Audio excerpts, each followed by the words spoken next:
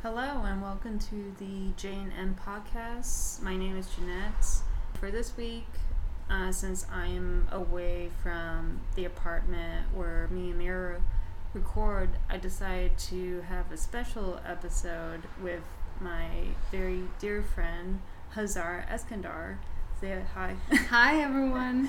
I'm so glad to be here with Jeanette. I've known her for about 5 years, half a decade, and this is my first podcast. Yeah. Do you have any other fun facts? Well, I'm really excited because the movie we're reviewing today is a Sandy B movie, and she is my favorite A-list actor in Hollywood. I'm also Syrian, so yeah, Jeanette is pretty international with her friends. Okay, cool. Today we are going to be talking about the 1995 rom-com While You Were Sleeping. It was directed by John Turteltaub. Turteltaub directed movies like The National Treasure and The Meg, and this film was written by Daniel G. Sullivan and Frederick LeBeau. This was their first and only screenplay ever produced. The film debuted in April 21st, 1995. I received info from Wikipedia, Washington Post, and BuzzFeed. So yeah, do you want to go over the characters, like the cast? Yeah, this film stars Sandra Bullock.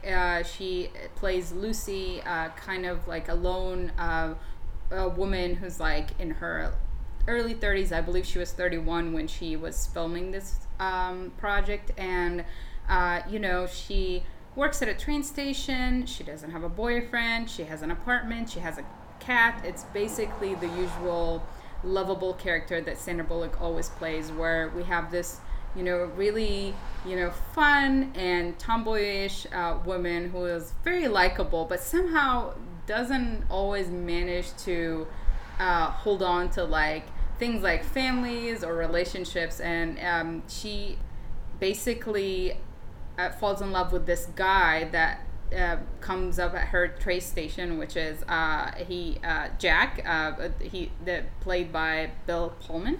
Yeah. Bill Pullman plays Jack Callahan, and you might know him in Independence Day and like a lot of like 90s action films. Like recently he's been in that one, like The Sinner, right? Like that one show. Well, he was actually also, I've recently watched this show, which is Zoe's Extraordinary Playlist, and he was a wonderful... I think that's Peter Gallagher. Sorry. Mixed them up. Yep. But yeah, Bill Pullman, like I feel like that he's kind of like semi-retired. Yeah. I know he was in The Sinner, and that was like his first like role that like he's got a lot of praise for. Yeah. Since like his like 90s, peak basically. I haven't seen it, but maybe you guys have seen it. Then there's also Peter Gallagher. That was the guy that you were talking about. Peter Gallagher, who is, always and is currently like kind of like a very, handsome, likable character. He was in Bad Moms too. He's also known for like having like this like these like bushy eyebrows.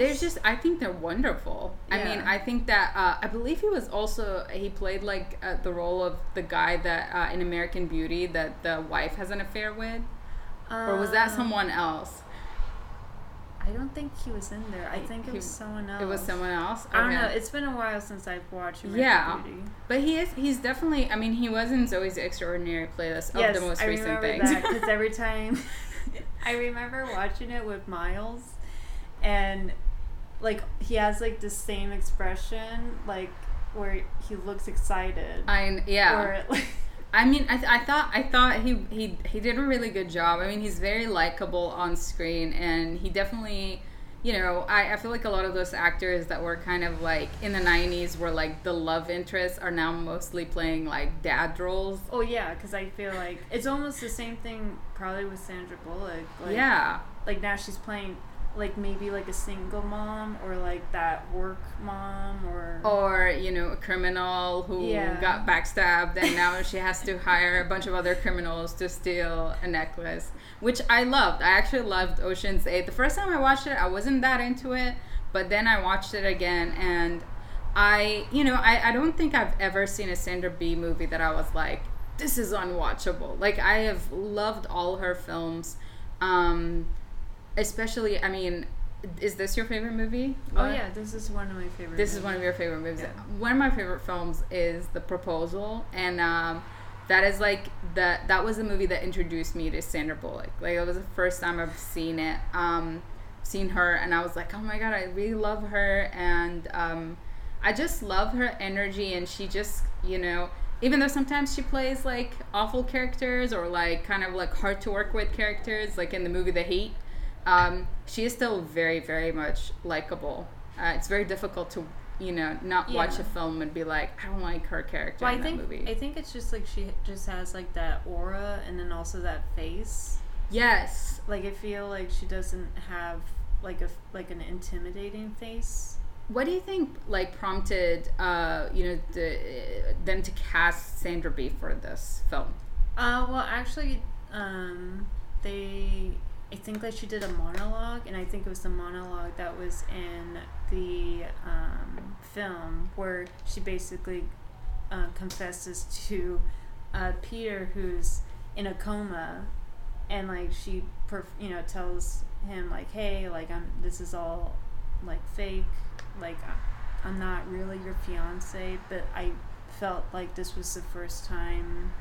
I fell in love. Yeah, or I've been in a family that loves me back, and I think that was when the casting director and then also Turtle Tub that said like, yeah, this is her. Yeah, I also believe it's because there are just certain roles that I feel like only someone like Sandra Bee can play, because I think she's like one of the most beautiful actresses.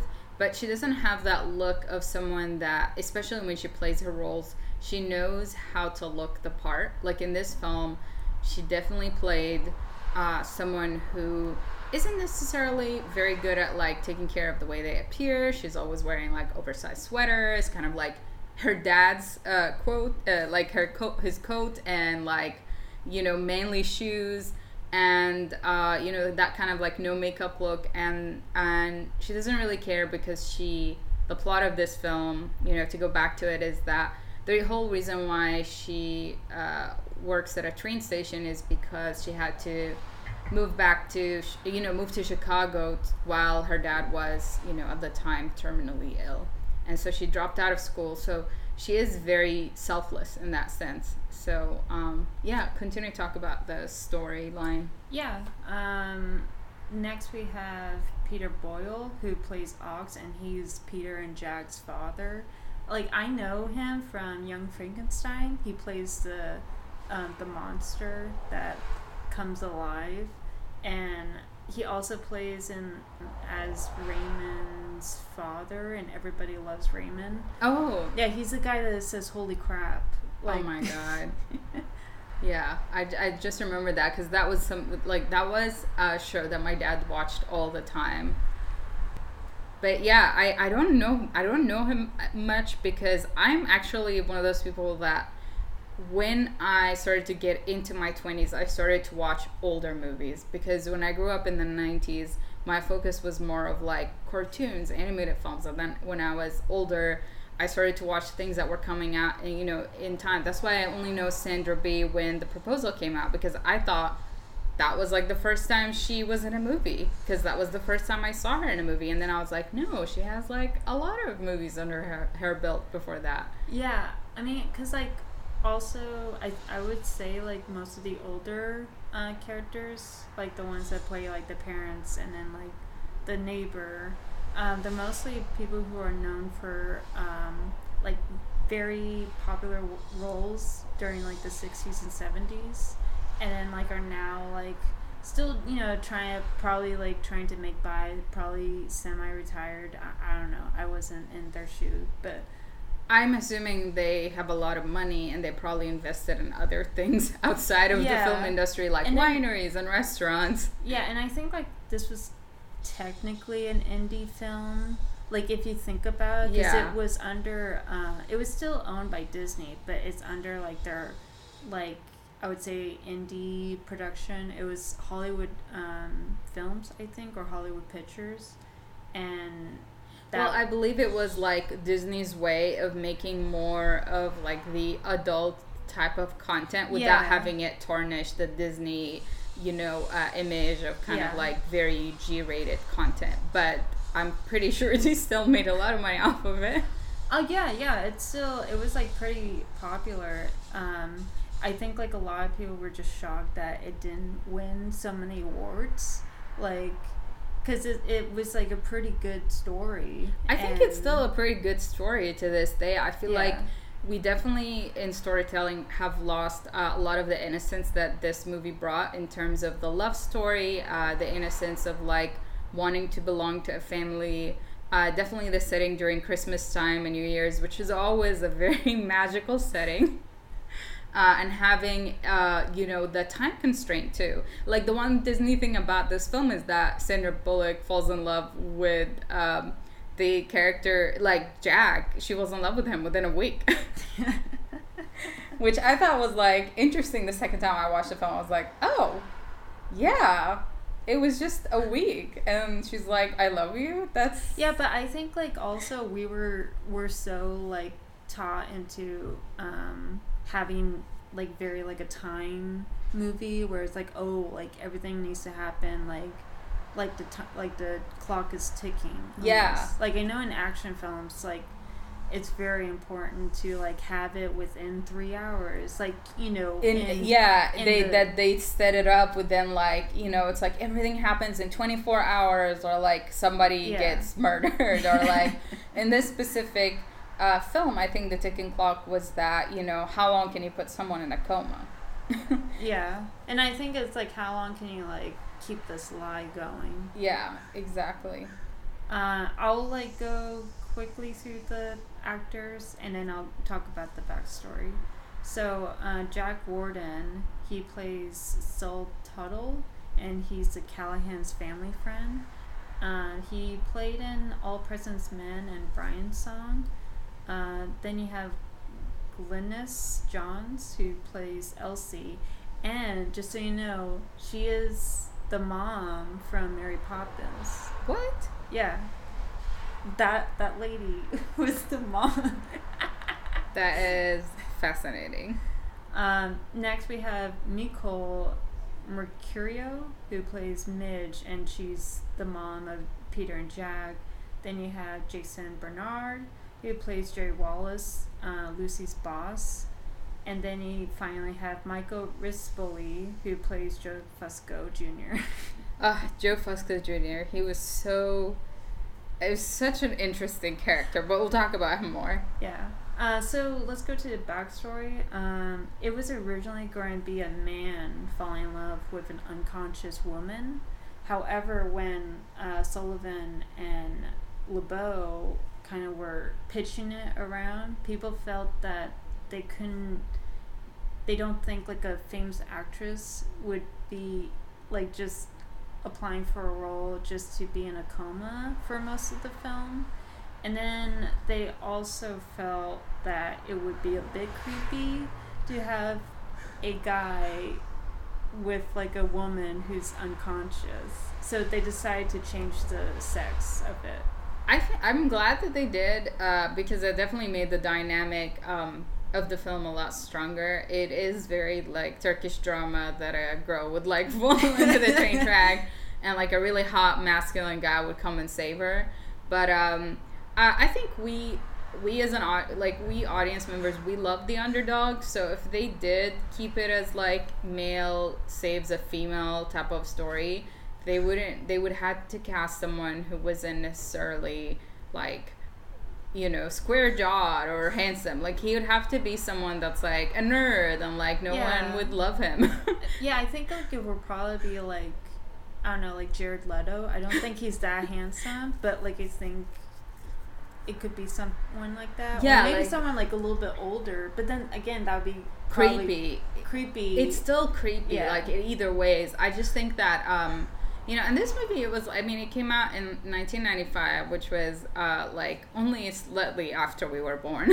So I feel like for its time, it definitely had, I have to say, like, usually when I watch those older movies from the 90s, there's a lot of like things that are very like anti-feminist, and you're like, oh damn, like this was not gonna fly by anyone. But I feel like this film did not really have that many like red flags in that sense. It was very normal.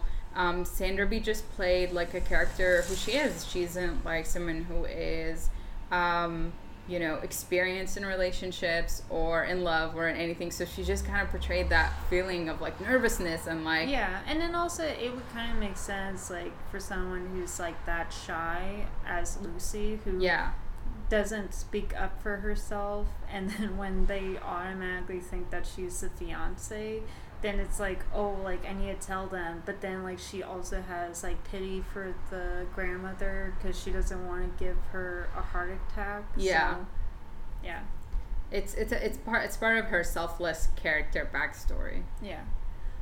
So in 1994, Disney Hollywood Pictures bought the script, and they were going to have Chris Columbus direct it and have Harrison Ford and Gina Davis to star. Wow. Yeah. That would have been a different movie. I know, it would have been so different. And then the producers felt that Columbus wasn't the right fit, so then they hired Turtletub, but then once they hired him, Gina and Harrison decided to back out. So then they had to recast. And they went through like people like Demi Moore, Meg Ryan, Julia Roberts, Todd Dishin, but the crew felt they were too big of an A-list star to, take on this role as I don't know if Meg Ryan or Demi Moore would have worked for this type of character either. Like, I feel like Sandra Bee playing this type of character is very believable because she just gives off this vibe of being a down-to-earth person. And then also, like, she can almost, like, pass as someone who came from, like, a blue-collar area. Versus, like, kind of, like, big eyes, big hair type of characters. Yeah, and funny about that was they also had Nicole Kidman audition. Wow. But Turtletub said he turned her down because he felt that she was too pretty.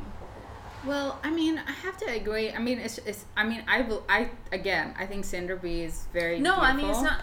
But Nicole Kidman is like Barbie pretty. Like, she's just like, she wears a lot of makeup, even in her early roles, even more so now. But I just don't see her being in an apartment with a cat and like pulling a Christmas tree up to I don't know what floor she was living at. Just don't see Nicole Kidman doing that. Yeah.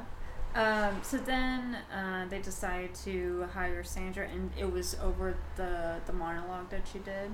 And then they had Bill Pullman, and they decided to pick him out of James Spader, Dylan McDermott, and Matthew McConaughey. Oh, Matthew McConaughey. That would have been. And the funny thing about Matthew McConaughey, they felt that he was like good for the role, but they felt he couldn't get rid of his Texan accent. Oh, okay. And he was like, yeah, I could get rid of it. But the casting director was like, no, he's not going to get rid of it. I mean, I wouldn't have been mad at him playing it. He's a great actor. And I feel like he can definitely play a character of a guy who, like, falls in love with his brother's fiancée. And, like... Yeah.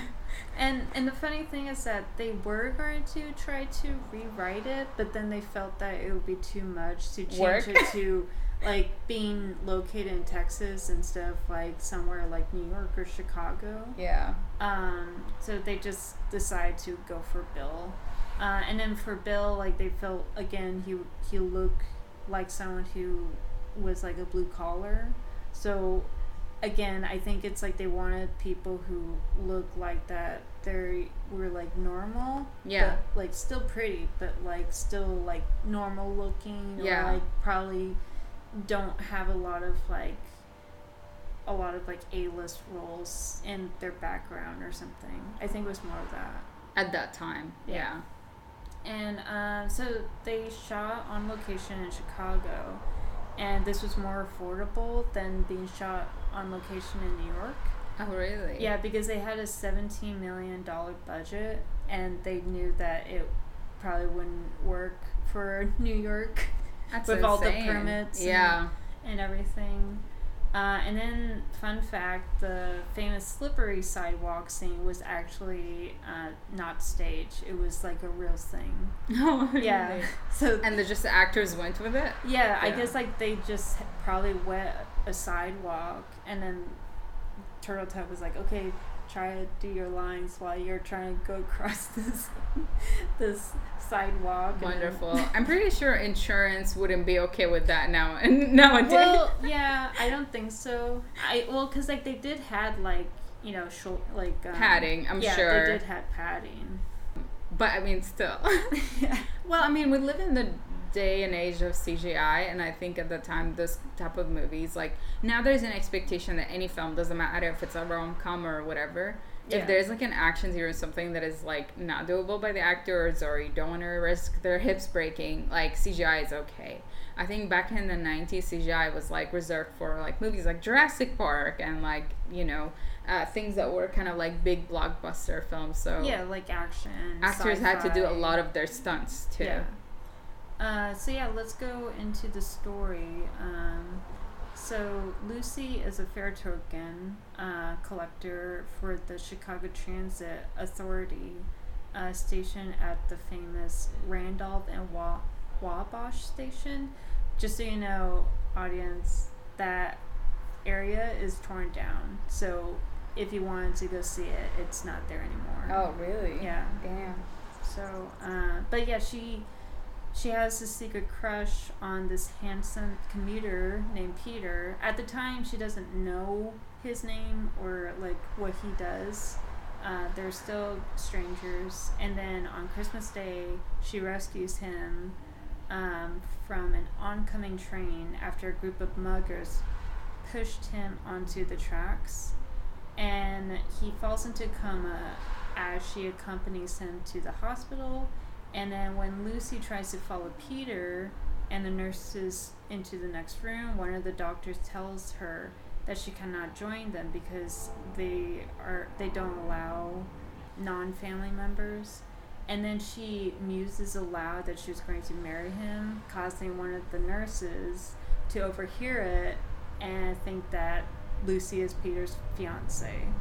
And then the nurse later tells Peter when they question... the nurse later tells Peter's family when they question why Lucy is in the room. And then they become ecstatic because they're like, oh my god, like, we're so happy that he finally found someone and he found you. Do you want to go into, like, the story? Yeah, well, the thing is, I'm laughing because that part is just one of those parts where you as the audience, so I really love stories where the audience members know more than some of the characters, so we kind of it's just... like that dramatic irony. Yeah, exactly. So we just kind of like see things just kind of light up on fire even more and more as things progress. So I think she just... I feel like Lucy just sees this family. They're already freaking out. They're stressed. They were first hostile towards her, like, who is this person in the room? They were like, that's his fiance. Also, she saved his life. And then everyone was just like, oh my god, you're amazing. And then Lucy just feels like, when is the right time to, like, tell these people that I'm not engaged? And then she even confronts the nurse who, like, spreads that rumor. And the nurse is like, why don't you next time just say that you're a single woman and keep it to yourself?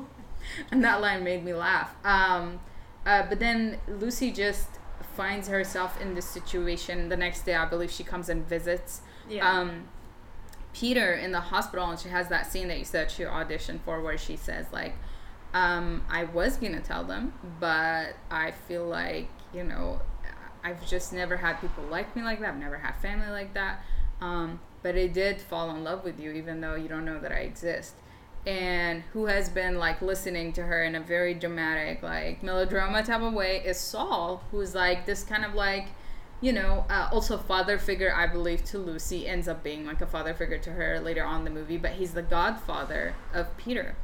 And he keeps on, holding on to that secret because he wants to figure out if she's like a good person or a bad person. He wants to see what she does.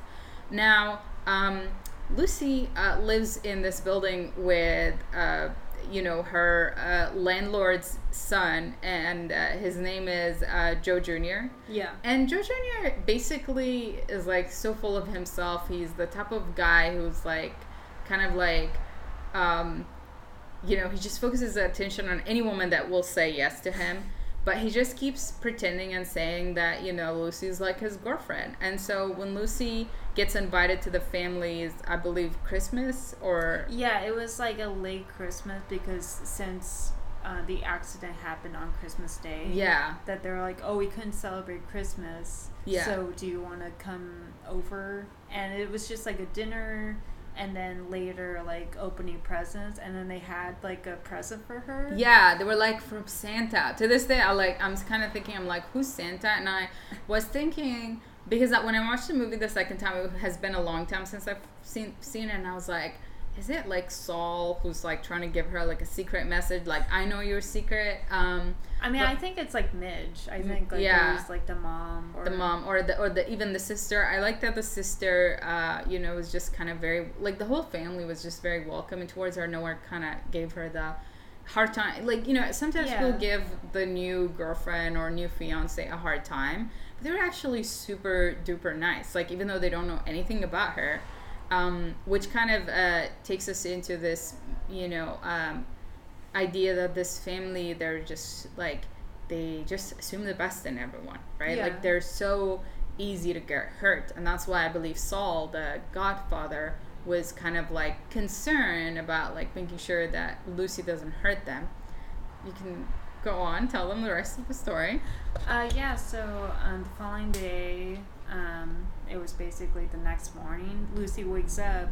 Well, wait, doesn't Jack come over at night? Yeah, so overnight, he comes over, he comes like late. And he watches her, which is kind of like creepy too. No, he didn't watch her. He was like, who's overnight. this lady sleeping? No, it was like he noticed like a figure on the couch, and I was like, who's that? And then the sister was like, oh, it's Lucy. He's like, who's Lucy? It's like Peter's fiance. And he's like, oh, okay. He's like the opposite of his family. He's very he was like the I would say like the only one that questioned why she's there. Every little thing. Yeah. And Joe Jr. did not make it easy. No. Like the next day, Lucy wakes up and like tries to sneak out, but then Jack is like sitting with his like coffee on the staircase. Yeah. And he's like, hey, like you're Lucy, right? And she was like, yeah, and you're Jack, right? And he was like, I don't believe we met. Yeah. And he was like, oh, like, it's nice to meet you and all that stuff. And then like I think like a little later, Jack goes to visit Lucy, and he meets Joe Fusco, who basically tells him, he's like, oh, Peter was saying, Jack was saying, oh, do you know Lucy from 36B or something like that? Yeah. And then he's like, know her. Yeah, he's like, know her. I'm dating her. Which I feel like if I was Jack in that situation, if a guy like talks like that about someone, they're probably not with them. Like, I've never seen a guy say, no, her, I've just been dating. Like, most guys would be like, yeah, she just happens to be my girlfriend.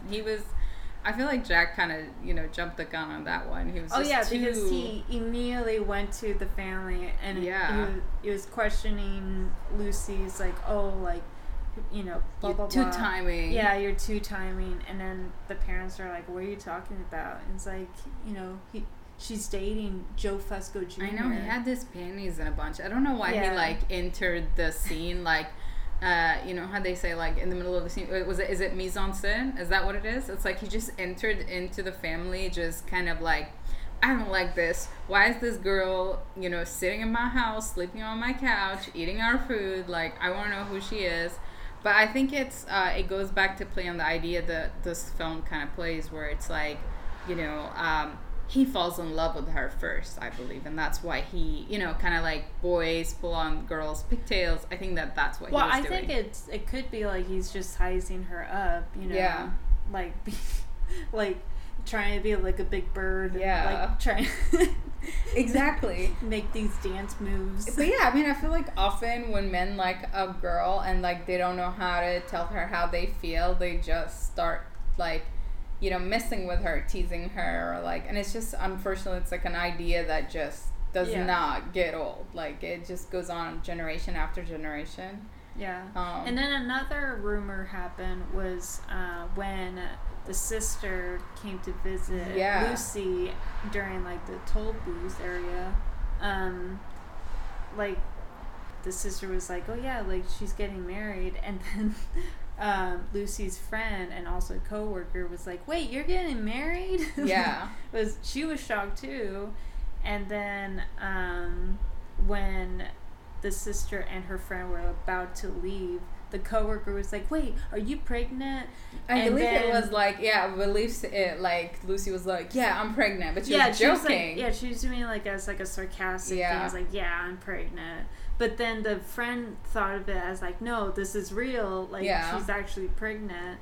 And then she goes and tells like the family, it's like, "Oh, like Lucy's pregnant," and as a whole nother like Layer of Yeah. like, oh my god. And I think I think that when you know, Jack hears about the pregnancy and he kind of like I believe you know, he goes on a date with Lucy. I don't know if does he go on the date before or after. because she's going to like a New Year's Eve party. Yeah. And then while she's there, and it was like with her like coworkers and even her boss. Yeah. Who's like, "Who's this guy that followed you?" It's like, "Oh, that's Jack." It's like, "I thought like you were with Peter." It's like, "Yeah, but he's in the coma." It's like, "So Jack is Peter?" And then she was like, "Yes." Because she tells her boss that Yeah. she's like, I think it's because she goes on a date. I remember when Jack comes over to her apartment and she has to hide Joe Jr., who like shows up, and she has to put him in the closet. Yeah. And then Jack is like, I have this piece of furniture for you. And he comes over to her apartment like a creepo style. Like, I'm like, you don't know her. You don't show up to someone's apartment like that. And then she was like, well, I guess I'll come with you. And then they go and take the furniture to Peter's place. which another incident happens before that when, you know, Lucy was given at the hospital a box of stuff that...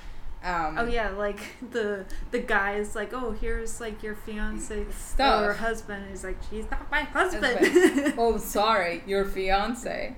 And then she finds out that there's cat food, and because she's a cat owner, she's like, oh, there's a cat in the apartment. And I thought that scene was really funny when she says, well, I came here to feed his cat. And then and his brother this was like when he was like still in this whole like sniffing investigation. around, It's yeah. like he doesn't have a cat, and then all of a sudden a cat comes out, and then she's like, "Oh, look, Fluffy." Yeah, that scene was really funny because that was just And then like another one like right after that was like, "Oh, let's take like your car." oh, And then she was like, "Okay." She takes the keys. and he's like, you know where his car is, It's right? like, yeah, I do. And she like, And it's right in front of it's them. like, "Oh, look, it's right here." Yeah, and also we get in those incidents when we are inside Peter's apartment, those missed calls that his like ex-girlfriend or the woman he proposed to keeps calling him and saying, you know, like, what the hell, let's get married. And she doesn't know he's in a coma, so she keeps calling and thinking that he's ignoring her. Yeah, because she does say like in like the second one, it's like, "Is this on?" Yeah, she's kind of full of herself. Like, she's kind of like, I mean, I don't know why you would be ignoring me. And I mean, no one knows that he's in a coma, but it's just like this entangled web. Yeah. And even his new doorman at the building is like, oh, Yeah, I heard about the fiance, but I've never seen her. So Yeah, that was like when they were moving the furniture. Yeah. He's like, oh, I've heard about her. She's scary. And Jack was like, tell me about it.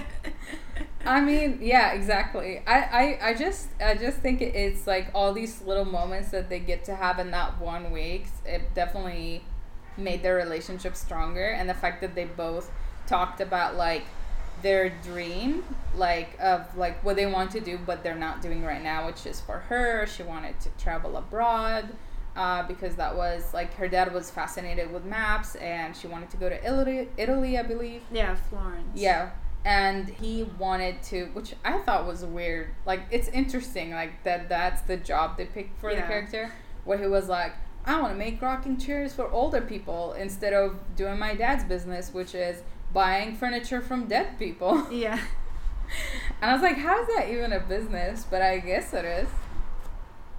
Yeah, so, yeah, back to the New Year's Eve party. Like, while they're both there, and then, like, Lucy explains to her boss, like, yeah, like, that's Jack, that's not Peter. And then it's trying to, you know, kind of let him know, it's like, no, like, this is happening, yes, I like him, no, I don't like this person. And then the boss is like, Lucy, there are doctors for this kind of thing. And then so then she's like ticked off, goes to like the punch bowl that's probably spiked or something, because Jack comes along, is like, that's spiked, and she's like, thank God. And it's like, you shouldn't be drinking that. And then she's like, why not? And he's like, because it's not good for the baby. And everyone's silence. And which is funny, because if you were at an actual normal party, no one would even hear you. Like, no, because like no one's that like they're attentive to her specific problem. But I just thought it was a funny kind of like rom-com moment where everyone just turns around and is like, and like she just cut to her storming out. Well, it could be like that they're thinking of like, oh, this is a film, and when we're doing this party scene, the music is not there, so we're just partying and like pretending that we're talking, but really we're not talking. Oh yeah, the way they used to film. Oh my God, background actors. I thought that scene was really funny because I just thought it was interesting because she doesn't seem to have actual friends. They're all like work friends, but she doesn't have like a bestie or someone that she hangs out with. No, I would say like the closest friend that she has is the landlord. Yeah. Like when she gives him like a present, and then he's like, oh, you shouldn't. And her boss, because she talked to him about her like love story, and then later on she kind of like gives him the wedding invitation and stuff. Yeah, so. And then he's like, wait, this is your wedding invitation. It's like, yes, I know. He was I think he was like, you know how like in the early 2000s there was the stereotype of the sassy gay friend who like gives you advice on like, you know, relationship, but in that time, during that 1995, during that time it was like the AIDS, so they couldn't have the gay best friend, so they had to have like, you know, the black guy was just like the older like, and I you know, I find it interesting. I still to this day like the dynamic or the stories when you know, women in their 20s, they don't have other female friends in their 20s, but most of their friends are like a middle-aged man that is like the landlord, or like my boss, or like, you know, people who are kind of like you know, parental figures towards her, and she doesn't hang out around people her own age, is what I mean. Yeah, and then like I would say like the only coworker that's probably at her age is like the lady that thought she was pregnant in But I think even that, like, it's like probably more of like good friends, but not like best friends. Well, yeah, I mean work friends, and like, which shows like she doesn't really have much of a social life. But yeah. So then when New Year's Day comes, Peter wakes up basically like a little after midnight, and so the family and Lucy come to visit him at the hospital. And as he like says hi to everyone, he doesn't remember Lucy, and then everyone thinks that he has amnesia, which is so funny because it's like that was their immediate, like, they're so trusting and loving of Lucy. Oh, yeah. That their first thought was that. Because even the dad was like, my God, Selective he's got amnesia. And even the doctor, that's the other funny part, is that even the doctor doesn't even kind of entertain the possibility that Lucy is in fact someone that he doesn't know. Yeah. He just immediately goes and he says, that's like a form of selective amnesia. And I'm just like, is that even real? Like, I don't know. It possibly is if we look it up. But I mean, like, maybe for, like, if it's, like, a very traumatic experience. Yeah. I know, like, for people who experience assault or something like war in their in younger time, so traumatic that sometimes they don't remember that, like, almost like their brain kind of, like, removes that part. Yeah. So it can happen, but I mean, in that specific instance, it was like, she's your fiance. Yeah. So it would be weird that you would forget your fiance. Yeah.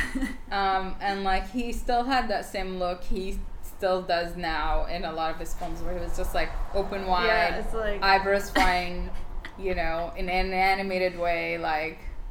It was an interesting scene, and I believe. Oh, and I don't think his brother Jack was in the hospital with them at that time, because I feel like Jack would have been suspicious if he heard the temporary amnesia thing. No, I think he was there. I think like the entire family and Lucy were there. Yeah, and then like I think like Peter and Jack did have like that talk. Like, remember when Jack gave him like the ice cream?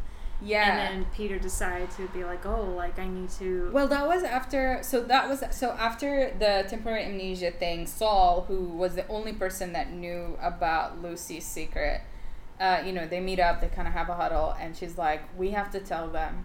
And Saul's like, no, I got this girl, I'll do it. And then Lucy's in her apartment, and obviously Joe Jr. is there again. And she sees Jack, and she tells him, like, tomorrow might be different. Like, tomorrow everything might be different. But then we cut to Saul, and Saul, instead of telling his godson, Peter, like, hey, like, this girl's been pretending to be your fiance, because he loves Lucy so much, he actually tries to convince him to fall in love with her. Yeah, because he says, like, oh, like, she's your guardian angel. Yeah. Like, she's like, if I was her age, I would totally marry Lucy. Like, everyone loves her. She's so lovable that they don't want her to be out of the family. And I feel like that was Saul's way of, like, he meddled, and that kind of causes, more hurdles in, like, the story or the love story between her and, her and Jack. Yeah. But, Peter is, like, kind of a pushover, too. Like, someone tells him to fall in love with a girl, and he just does it. Yeah, because, like, when Lucy comes to visit Peter, then he was like, oh, I want to propose to you. And then she accepts, even though she still loves Jack. Because, like, it was, like, during that, like, time where, like, she and Jack started to form a friendship, and then kind of almost becoming into platonic love. Well, yeah, because that same night after they hear about she does the proposal, he comes to her apartment, I believe, and she's wearing the wedding dress. Yeah. And then she asks him, do you think there is any reason for me not to marry your brother? And obviously, like, that's girl talk for, like, tell me that you have feelings for me, because I feel like you're feeling me, but you're not saying anything. And he doesn't, and that breaks her heart. And so when she gives the wedding invitation to her boss, he's like, why are you not marrying Jack? She said, because he doesn't love me. Yeah. And then he's like, you're crazy. And she's like, oh, it's crazy. It's crazy for me to accept the proposal of a guy who's rich and, like, his family likes me. Like, it's crazy for me to, like, not reject like, that. Use my passport finally, and then, like, have, like, a stamp that says Italy on it. But it was more emotional than what I'm saying. Yeah. Like, she was basically saying, like, she has to marry Peter because it's better than having no one. And that's, like, something that she constantly told Jack, is, like, when he kept he kept trying to tell her that he likes her, obviously without telling her directly. It's a weird common theme, by the way, like a lot of those like male characters where if the guy character just from the beginning was like, hey, I like you, it would have just made the whole story a lot more easier.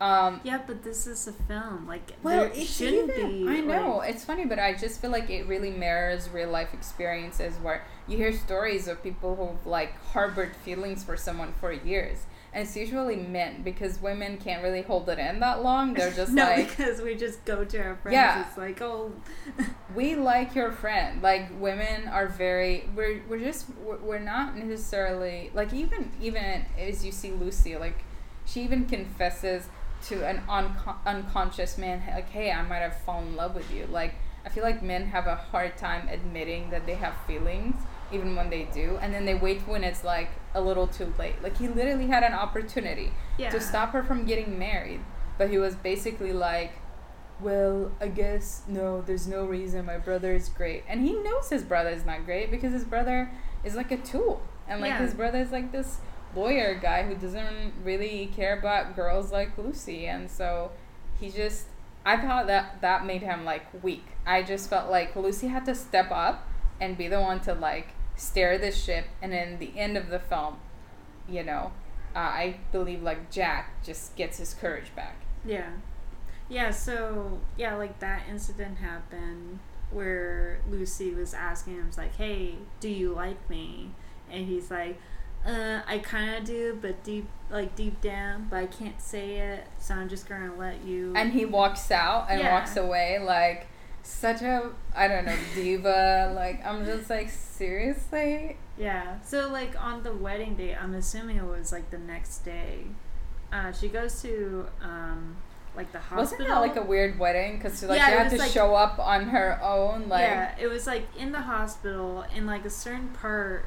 I'm assuming it was like in that religious room. yeah, where they the have, like the churchy room. Yeah. So she goes there. She's a little late, but she gets there on time, and then like kind of like scrambles because she forgets to take off her coat, has to put it away, then like goes back to the start of the end of the row, and then like walks. Yeah, and they have to restart the music. Yeah. So then once she finally gets up there, and then the priest like says, "Dearly beloved," and is about to go on, she says, "I object," and then Jack follows behind, is like, "Yeah, I object too."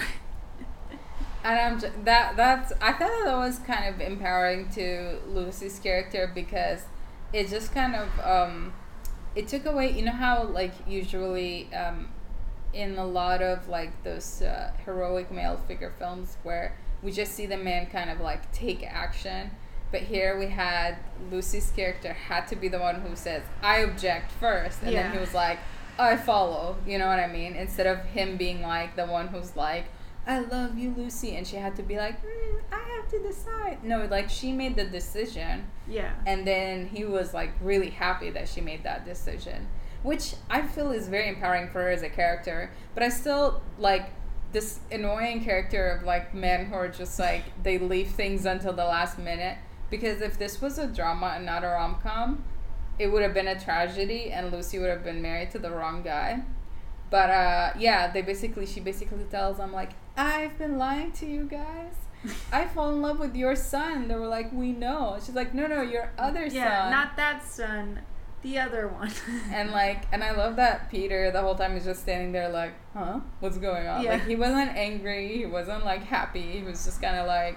Well, I mean, he kind of was upset like when Lucy was leaving, and then his like ex-girlfriend comes in with her husband. Yeah. And then she's like, "I object," and then the priest is like, "Get in line." And then everyone's like, "Who's this?" And then Peter was like, "Oh yeah, that's like the woman that I tried to propose," but then only to find out that like she's already married. Yeah. So then his mom was like, "You proposed to a married woman?" And he was like, "Well, yeah, like I didn't know, and then I also didn't know that, my brother was, flirting with my assuming Fiance. and then a whole And then like Lucy leaves and everyone goes up to the altar and they're like, "How could you, Peter?" Yeah, and they're just like arguing with each other. Yeah. And like the grandmother is taking photos of everything. Yes. Her character is really funny. And then like we cut to, I believe, to Lucy in her apartment, and or was she at the train station or her apartment? I believe she gets consoled by Joe Jr. Yeah, I think like he came by. I think he gave her flowers or something, or it was something. And then he's like, "Oh, I got my heart broken." Yeah, and then he was like, "Oh, I'm good," and then he starts crying. Yeah. And then she was like, "Oh, like, are you okay? Do you want to wear? Let's try on some of my shoes." Yeah, let's try to wear some of my shoes." And he's like, "Okay." And then the following day, she's back at the toll booth, and apparently this is like her last day at the toll booth. So I'm assuming like probably like a week has gone by. And so while she's there, her coworker says goodbye to her, and then she kind of just, just goes on with her day. And then all of a sudden, like a ring comes out from like the token area. Yeah, the token area. And then she looks up to find Jack, and then the family, minus Peter, but the family just standing there like smiling. Like, we want you to be our future daughter-in-law. And then Jack is like, "I have a question for you." And then she said, "Not without a toll booth." And then he pays the toll booth, goes inside the toll booth, and then like kisses her. And then like everyone's cheering. And then like we cut to the wedding scene. Like probably months later. Yeah. Very like Cinderella, like, it's like in the pumpkin carriage, so it's like, yeah, but it's a subway station. Yes. And then they're like, "We're gonna go to Florence," and it's just he's taking me to Florence, like area. And I'm like, how is he even able to afford that when he's like making chairs and tables? Hey, maybe he had stuff? like a savings account. You don't know. I know. I mean, maybe I guess it's because I'm a millennial. So when I'm thinking about this is like 31-year-olds, 2008 recession. Yeah, like I think they probably had enough money to like when Lucy said. Melissa said, she was like, "Yeah, I always dreamed of a life where I had a house, but now I have an apartment and a cat." And I'm like, "You're complaining?" It's like, dude, we can't even have a cat. I know. It's like, yeah, exactly. You're just kind of like, I think you're pretty good, Lucy, for a 31-year-old right now. Like, a house? Are you kidding me? Yeah, and then I'm probably assuming that the job that she works at probably has benefits. Yeah. And like has like, and that the minimum wage was paying well enough for her to afford. I thought that it's a sweet film. But what thoughts do you have about it? Like, I believe you said you had some things you wanted to discuss. Yeah, so I mean, for Lucy, because I know you already talked about your thoughts. I mean, for me, I think like Lucy was like she was a pretty good like figure for people like us that aren't like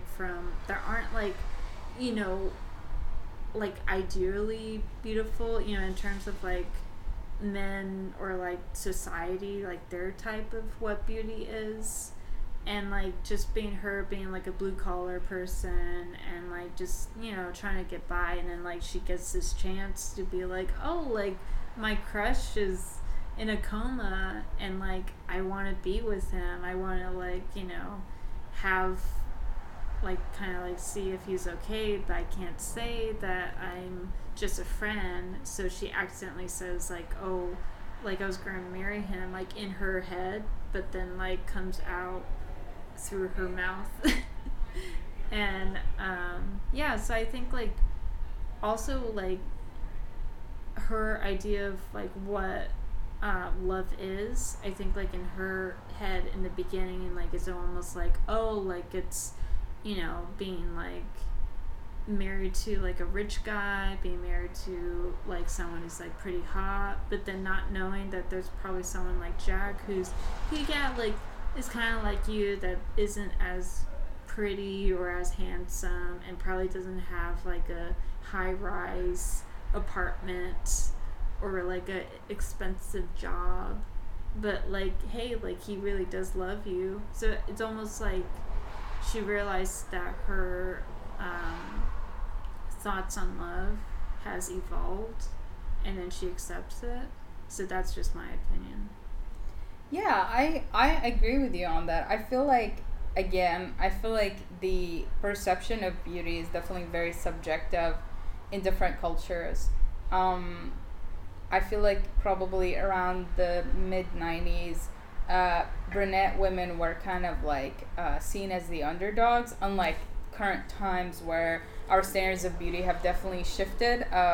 People actually like, odd beauties. They also like women who are, they don't wear too much makeup, they don't have crazy hair colors, they don't have a lot of like it's always perceived that less is more now in our current standards of beauty. Yeah, and then also like just like it doesn't have to be a particular like phenotype. Yeah, like It's people now- are more ethnically like diverse now, so Yeah. they start to see standards of beauty as different. Like no one wants someone to have kind of like the very Roman looking type of like face, nose, Yeah, the and chin. Anglo-Saxon. Yeah, I mean, people find different standards, but I feel like for its time, this movie definitely had like a character of, again, a woman that doesn't like, she just doesn't, she's truly beautiful, but she just doesn't put too much effort in her appearance. Like, she doesn't put on curlers, she doesn't put on lipstick, she doesn't put on a lot of makeup because Yeah, her she job like is blue wears collar. like Timberlands and Yeah. jeans and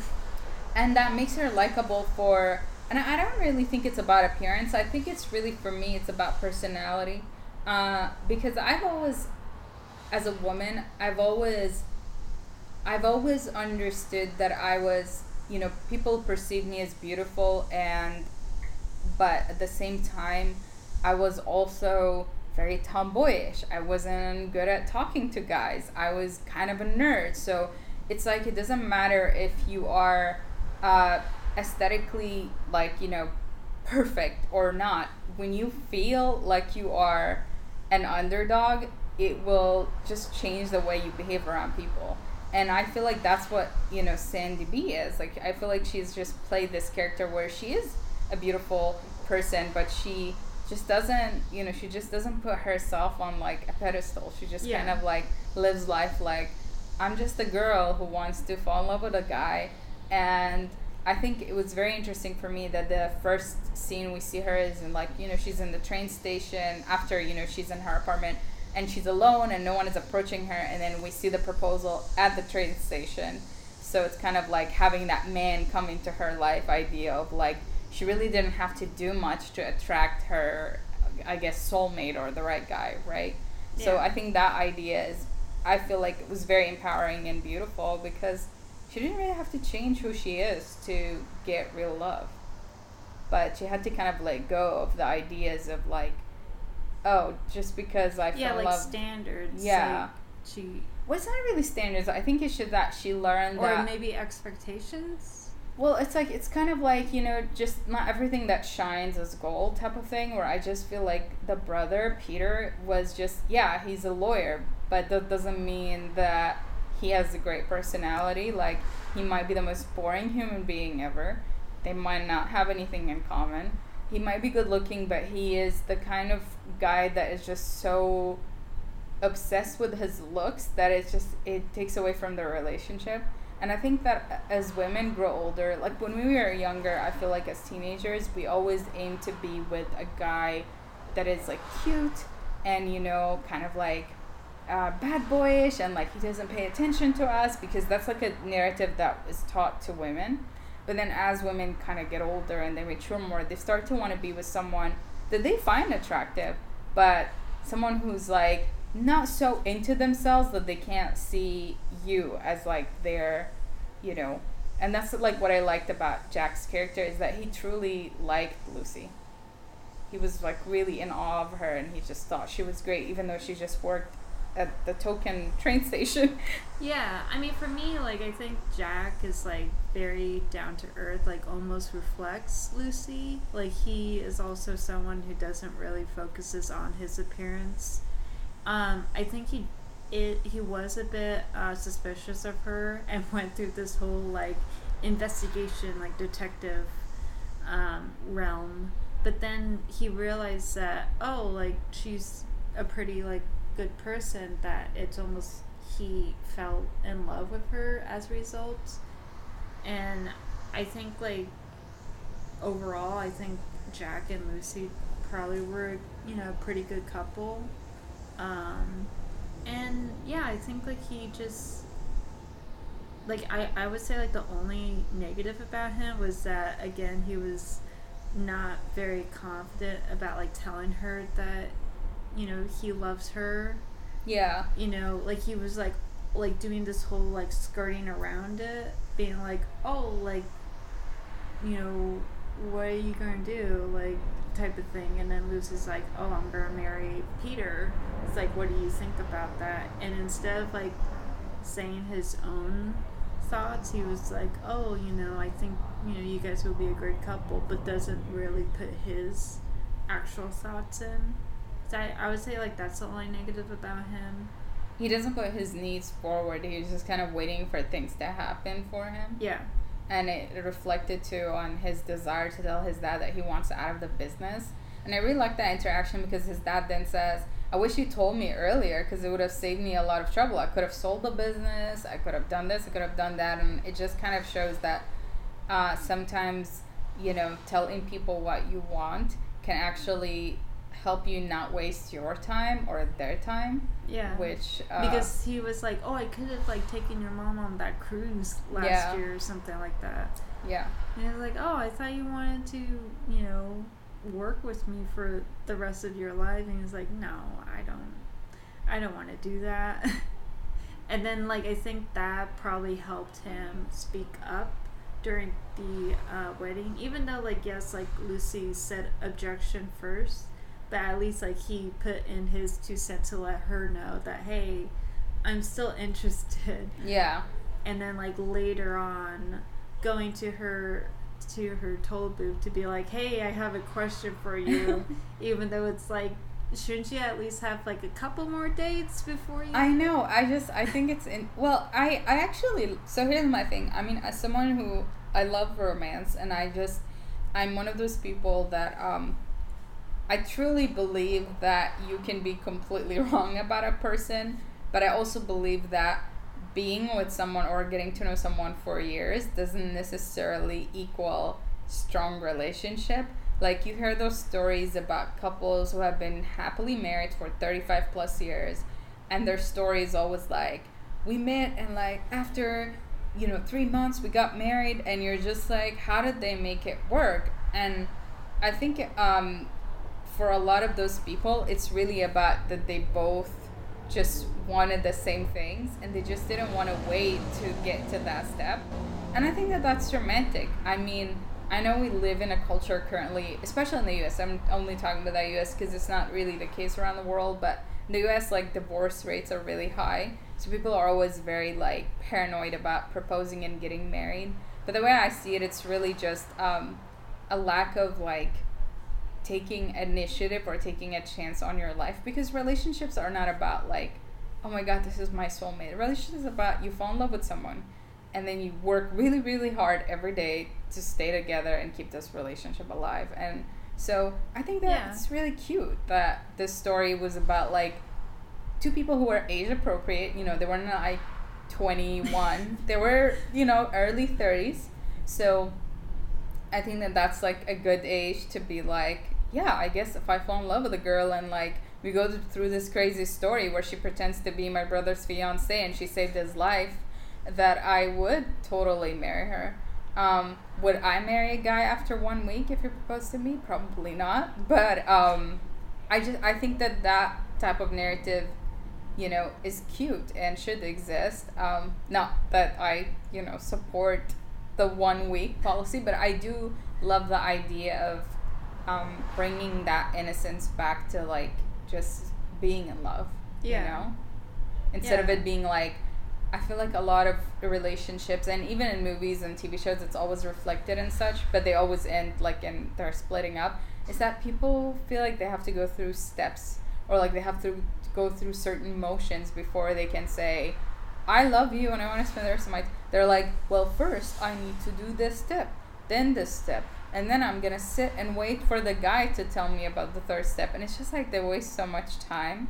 But if like you're really sure about someone, I just feel like, why wait? That's my approach to like relationship, especially if you're age appropriate. That's like something I'm saying. Well, I mean, like, yeah, like I think like there are relationships that, you know, they get married after like 3 months or less. Yeah. Like there are relationships like that, and you know it works out. You know, and then there's some that they were married for like 10 years and then they break up. You know, because maybe they found out that marriage isn't their thing. Yeah. You know, maybe they like to, you know, just be a partner with someone, but not really be. Which married. I tend to see too in like, and I feel like in film and television too. In film and television we have to kind of go back when we talk about romance. We always have to, you know, if the intent of the film to make people feel good, they don't always make it easy for the characters to be with the person they love. But at the same time, they don't end it in like, yeah, they've been living together for 5 years and like then they just never got married, because that's not romantic. That's not, you know, that's kind of like painting the worst picture possible, which is that's more of like an intro of like a love story where someone wants to get married but the other person doesn't. Yeah, and they break up with them somehow, and then they restart the.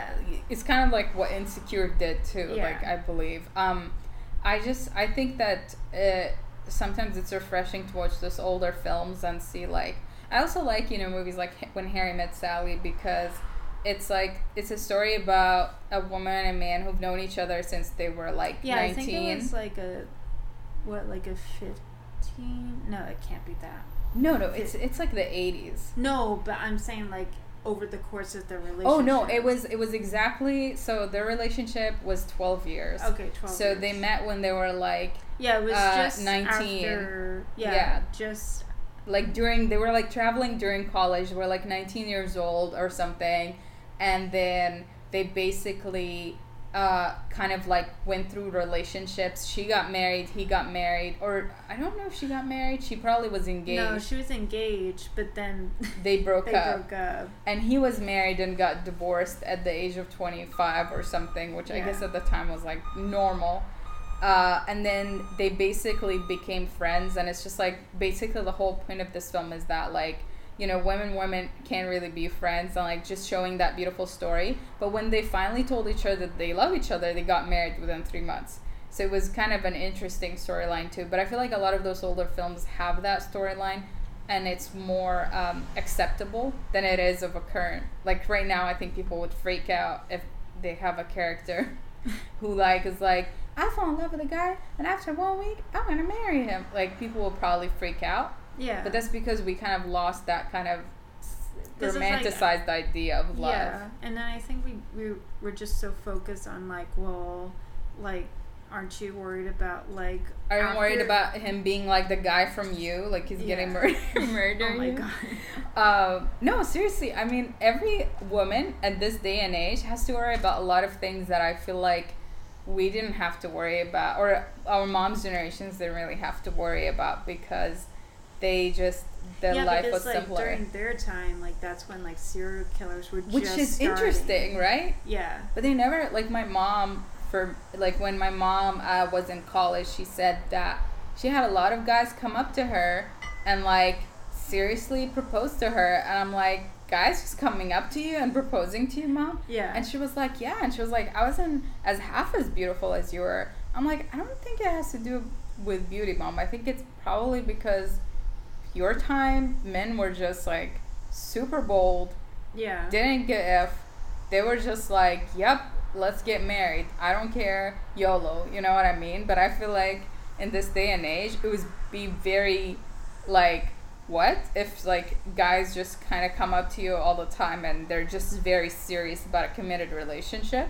But I always believed like it would be so funny or interesting to go back in a time machine to that time and just experience it from that perspective, when socially, culturally, men were just told like, yeah, man, like you can just get married like so quickly. It's fine. Like, Oh but yeah. now I feel like men are more like, oh my god, I need to know like her birthstone before I marry her. So I feel like there's a different approach to commitment, is what I'm saying, back in the day and now.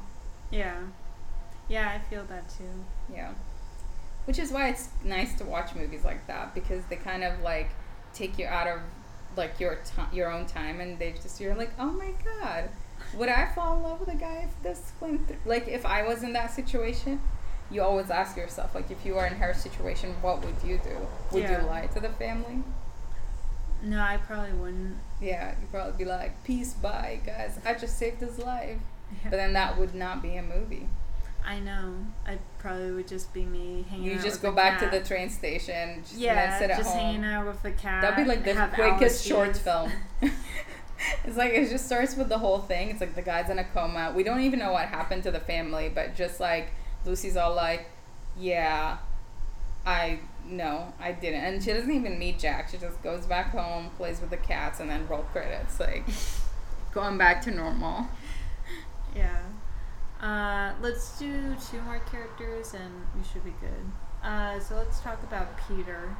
I know that like throughout most of the film he was in a coma, but I felt that like almost kind of like what we were going through if we were in Lucy's shoes. Like at first we're like, oh my god, he's hot, like he's good looking, like, oh look, he's got a briefcase, he's doing something like important or something like that. He's got a briefcase. Yeah. You know someone is doing something important. I think it's the eyebrows. I think so. Like, and then like him holding the door for Yeah. the old lady as he has like his eyebrows moving. yeah, he's like, come in. Like, yeah. But yeah, and then I think like once he wakes up and then we know a little bit more about him, and then also hearing like the voicemail, and then like, you know, just like hearing stories about him from his family, that it kind of seemed that Peter and the rest of the family weren't that close to each other. Yeah. Because like they were so glad that like they were able to get together, you know, for Christmas. For Yeah, the I think it's because it's like it's kind of like that stereotypes of like businessman, lawyer guy. He doesn't have time for his family. He Yeah. barely sees them. He lives in his fancy apartment. He doesn't come over for dinner and stuff like Yeah. that. So they were just kind of like happy to be a part of his world. And that she was the window to his world, and she's so likable and not like what they would expect at all. Yeah. And then but yeah, I think like once he wakes up, we start to realize that he's not the ideal person that we originally thought in the beginning, and that he was a completely different person, and that he had flaws of his own. And we realized that with Lucy too. Like we Yeah. were kind of like, we develop as the audience with Lucy as she discovers that about him. Even though in some of those scenes she's not even in the scene, but we just have, you know, Like Jack. yeah, or Jack Saul. talk, and it's just, you're like, weird. He is not. We don't want him for Lucy. We just start to feel that way. Yeah. Yeah, and then finally I wanted to talk about Joe Fusco Jr. Okay. I felt I don't know, I think it's funny that he's like the comic relief in this film, but he did a good job, like the actor. Yeah. Like, and then also I really like the leaning part when Jack was telling Lucy's like, oh yeah, like he was doing the leaning part, and you were doing the leaning towards Joe. Yeah. And then she was like, okay, how did I lean when I leaned? And then he was explaining, he's like, yeah, you were like leaning like this, almost like accepting and receiving, or like some like stupid stuff. Do you feel like I thought that scene was really interesting. Do you feel like that goes into kind of like how men and women view things differently mentality? Like girls do a lot of things, especially with around men, that they just see as like my friend or coworker or whatever, that are just very friendly, but then another guy would show up and be Yeah. like, he was like totally into you, and you're like, what? Yeah, or Why? like that, you know, he thinks that the woman is into Yeah, that guy. it's just like, what do you mean leaning? I don't know what you're talking about. I was just hugging him like a normal person, but I mean, it's cute because it adds to that layer of like jealousy, which one thing I like again about Jack's character is that he didn't have a lot of toxic masculinity in him, which was refreshing. And neither did Peter. Like, yeah, I mean, they were pretty, and also I think with almost all the guy characters, like they didn't really have this whole toxic masculinity. no, and like they were just, I feel like everyone was just, even including Joe Jr., who likes to try on women's shoes. Like he was more of like a show off guy that probably had like a thing for wearing. Yeah, but he like didn't push her. He was just kind of like, there was nothing, I guess, none of the male characters were kind of intimidating in any way. No. And it was kind of like a refreshing look. And I also like the fact that, he was jealous. Like, Jack was jealous, but he couldn't just, say, or like he couldn't really do anything about it. He just pointed it out, and she was just like, like, you're crazy, like, yeah. Basically. And then, like, Joe's like, hey, Luce, are you okay? Because he looks like he's leaning. Like, I'm over here if you need anything. And then he's like, I know karate. And then turns around and, like, his hat gets hit by a branch, and then he's like... Yeah, I thought that he was an interesting character, and, yeah, I mean, it's nice that he was also supportive of Lucy, even when she was not interested in him. He wasn't like a villain. Like, he was actually I think he was just a guy that had a crush on Lucy. Yeah. But knew that, like, he can never have her. But, like, he always wanted it. Yeah. He always, like, tried to be like, oh, maybe... Why not another time? Yeah, and I love how his dad was trying to sell him in the beginning of the film. He's like, Joe Jr. is still single, and she was like, no thanks. Yeah, she was like, shocking. I think that's it for me. Do you have any other notes on? No, I just thought it was a great film, and I hope that our listeners have seen the film. But if you haven't, you should probably watch it. Yeah, if you haven't seen it, it's on. Or if you want to watch it again. Yeah. If you haven't seen it, it's on Disney Plus. So if you have someone who has Disney Plus, or if you yourself has Disney Plus. I think Verizon is doing a deal now where you get Disney Plus with your lines or something. Oh, yeah. And then I think Hulu and Disney. Does Hulu still have a deal? Where it's like... They do. They have the bundle, which I believe is like Disney Plus, Hulu, and ESPN for $12.99. Yeah. Which is basically how much you spend on Netflix, right? Yeah, I have that bundle. Yeah. Mainly because I wanted to watch hockey. You do. I have I use cable now, and I discovered a lot of those older films too, which is kind of fascinating. The world of streaming versus going back to cable as a millennial is fascinating. But yeah, watch the film, and if you're in a mood to watch a romantic comedy, that's the one for you. Yeah, I think like this is probably like one of the best rom-coms I've ever seen. That and The Proposal, but I think we'll probably talk about it in the future. Yes. Maybe like wait 3 months and then come back to you. Yeah, I would love that. It would be wonderful. Thank you for having me. Oh yeah, no problem. Like maybe anytime I want to talk about Sandra Bullock movies, I'll just come to you. Yes, we should definitely do The Heat too. Yes. Okay, well, thank you again.